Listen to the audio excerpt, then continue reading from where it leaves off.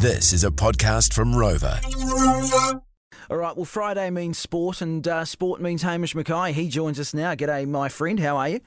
Yeah, I'm not too bad, Dom, although I did mention on my show earlier today that the Black Ferns play tonight, but they actually played last night, and they played very well too, just moving right along. Well, went over the Wallaroos. Yeah, well, you threw me under that bus as well, but it shows my, look, I don't have the finger on the pulse of all these things, you see, because we pick and choose, don't we, what we want to watch. There's a lot of, we're spoiled for choice. But look, no matter what bloody day it was played in, you can't argue with 50-0, can you? No, 50-0, great result. And the thing that I'll say is Ruby who, Stacey who, Sarah who, Kendra who, and so on and so on. And I say that with tongue-in-cheek because they're our great players, but they weren't there. There were 7 or 8 new faces in there, and wow, were they impressive.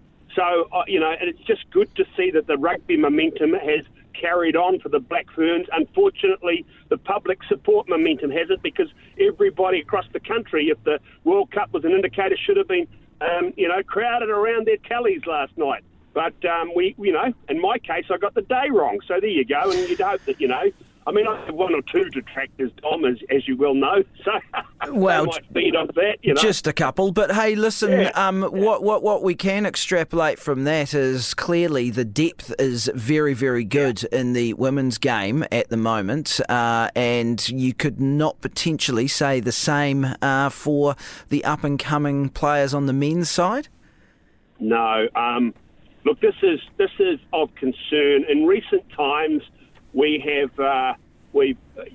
seen the emergence of particularly of the Irish and lesser degree the South Africans, but certainly the French at the under-20 level. Those tournaments are a little bit interrupted by COVID and the like, but now we're back, and it's being played in South Africa. Ironically, it was played on a muddy, slippery pitch against France, the New Zealand under-20s, and they got an old-fashioned shellacking. They were down 28-0 pretty early in the game, really, and it was just the efficiency of the French pack. But their backs also scored a try that was, a try from the rugby heavens. And the thing about it is, our guys were actually really competitive at scrum time. Now, I'm always really happy about that, because often at that level we aren't. And also from 28-0 down, we showed some intestinal fortitude to climb back into it, helped by a couple of yellow cards, but those yellow cards were forced because the French did start to offend on too many occasions close to the line. So I say there was credit in the performance in a 35-14 loss. I know that's hard to say, but it wasn't all bad. But I tell you what is all good for world rugby is the standard that clearly is being set by the French. And gee, there's some big boys, big strong lads in there, and look, we just have to accept if that's our litmus test for the next 5 to 10 years, then there's not going to be any easy test matches to come. If that's if there is a correlation that is between under-20 rugby and going forward into test rugby. Well, it's a unbelievable one. Did you also see, in terms of unbelievable, the shock result of that particular tournament to date? Italy defeated the hosts South Africa 34-26, which bodes well for the future of rugby in that country, hopefully, anyway, because, look, the Italians have been there, or not quite there. I was going to say there or thereabouts. That's not accurate. They haven't quite been there. They show the odd glimpse. They've never really kicked on to what they probably should have become, and it's a shame because they do produce some wonderful players. They just don't seem to have consistent results. Yeah, and look, if you look at their test team in the last 12 or so months, including that win over the Wallabies, they're in the hunt. Don't ask me to name his name, but the fullback is absolutely sensational. Sensational, so yeah. So they're kind of their whole rugby thing, across the whole spectrum seems to be lifting, and a win at under 20 age grade level over South Africa. Well, that's sensational, and it augurs well, doesn't it? At the end of the day, we don't want to be just a nation or have a couple of nations always at the pointy end. I think it's great. The Warriors, are they in action tonight, are they? We got that one right? We got the day right on that one? I'm pretty sure that's tonight, actually. Yeah, Friday night sellout, and that's Sellout. interesting. You can watch it free to air on TV3. I understand. Which Oh, is, really? That's which good. is good. Yeah, that's excellent. I like free to air sport. I think sport should be free to air. But you know, Dom, the worm has turned. You know, I in the early '90s, in my days of early radio and things and TV and that, you know. Oh, sports so yesterday, you know. Yeah. TV, you know. And I'd argue it's a loss leader. Now, that'll be a loss lead. It might cost TV3 tonight to promote that, but it will do them no end of good in the world of karma, you know. Mm-hmm. It's how I look at it. So good on them for having done whatever deal they have with Sky to show this game. But sport, a loss leader. What's happened? Spark Sport's gone, you know, it's just too tricky, too much like hard work. It's all gone to TVNZ. Watch this space. It's going to be a hell of a lot more free-to-air sport.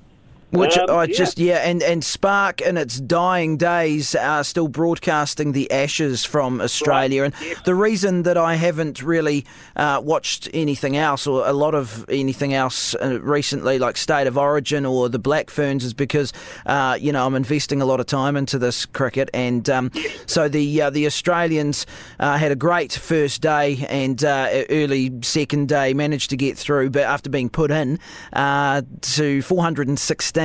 But the Poms' reply hasn't been too bad, actually. They're 278 for 4.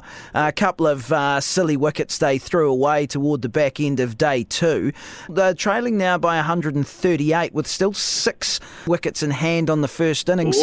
So I feel it's kind of in the balance. I just don't want the Aussies to chip away a couple early doors on day 3, because if I think who's there, Stokes and Brook, I think might be there. So if they can get a wee, they've got a wee partnership going at the moment. If they can, chip away for an hour or a session, we could be in for a decent test match. Yeah, well, I suggest then. So what time of night does that kick off here, viewing-wise? Oh, it's around about 10 o'clock at night. Yeah, so what I was saying is get the jobs done on the farm today, you know, get them all under control, and have a bit of a late night watching the cricket, and then just have a little sleep in on Saturday morning, you know. Or you could get up and have a look at Zoe Hobbs in the 100 and Sam Tanner in the 1500 at the Lucerne Diamond League. Oh, look, this just warms the cockles in my heart, the hairs up on the back of my neck. To have our athletes, our track athletes, competing with the very best, you know, this is sort of like this is the Premier League of athletics, track and field. And, so 6:42, I think it is, for Zoe in the 100 metres.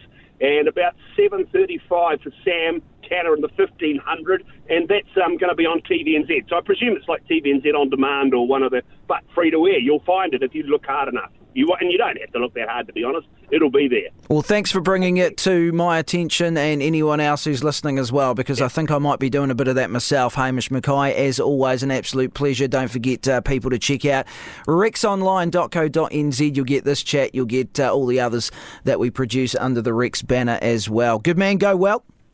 Over and out. Rural Focus, brought to you by Carter's Tyres. Specialists in ag tyres, supporting NZ farmers for 35 years. All right, a couple of bits and pieces to talk about today. Both of them not great, actually, if I'm being honest. Now, Vangelis Vitalis, who is the Ministry of Foreign Affairs Deputy Secretary, Trade and Economic, well, he was one of the keynote speakers at the South Island Dairy event, or SIDE, in Invercargill, as has been going on for the last couple of days. And what he said, according to Stuff, who has the headline here, which says basically increasing protectionism, export market red tape, a loss of social licence and an increase in farm subsidies overseas mean that the primary industry faces trade challenges not seen since 1995. Not exactly what we wanted to hear, but he said primary industry trade, especially dairy, has had golden weather from 1995 until about 2017, but the trade conditions that created that period had slowly been deteriorating over the last 5 or 6 years. And of course, tomorrow being July the 1st means that a raft of cost of living subsidies and temporary tax cuts are set to end. And among the biggest of those, and the one that most people are grumbling about, and rightfully so as well, is the end of the fuel tax discount, which is going to add 25 cents a litre and almost 4 cents extra GST, and the subsidy for the road user charges for diesel vehicles is also going to end tomorrow as well. Don't want to end on a bummer, but that's kind of what's going on out there at the moment. Stuff that we need to be aware of. Anyway, I mean, can I say have a great weekend? I'm going to have a great weekend, everybody, and we'll catch you back on Monday. Don't forget Rex coming up with Hamish and Bex over the weekend. They drop on Saturday and Sunday, those podcasts. And, of course, for all Rex products, go to rexonline.co.nz.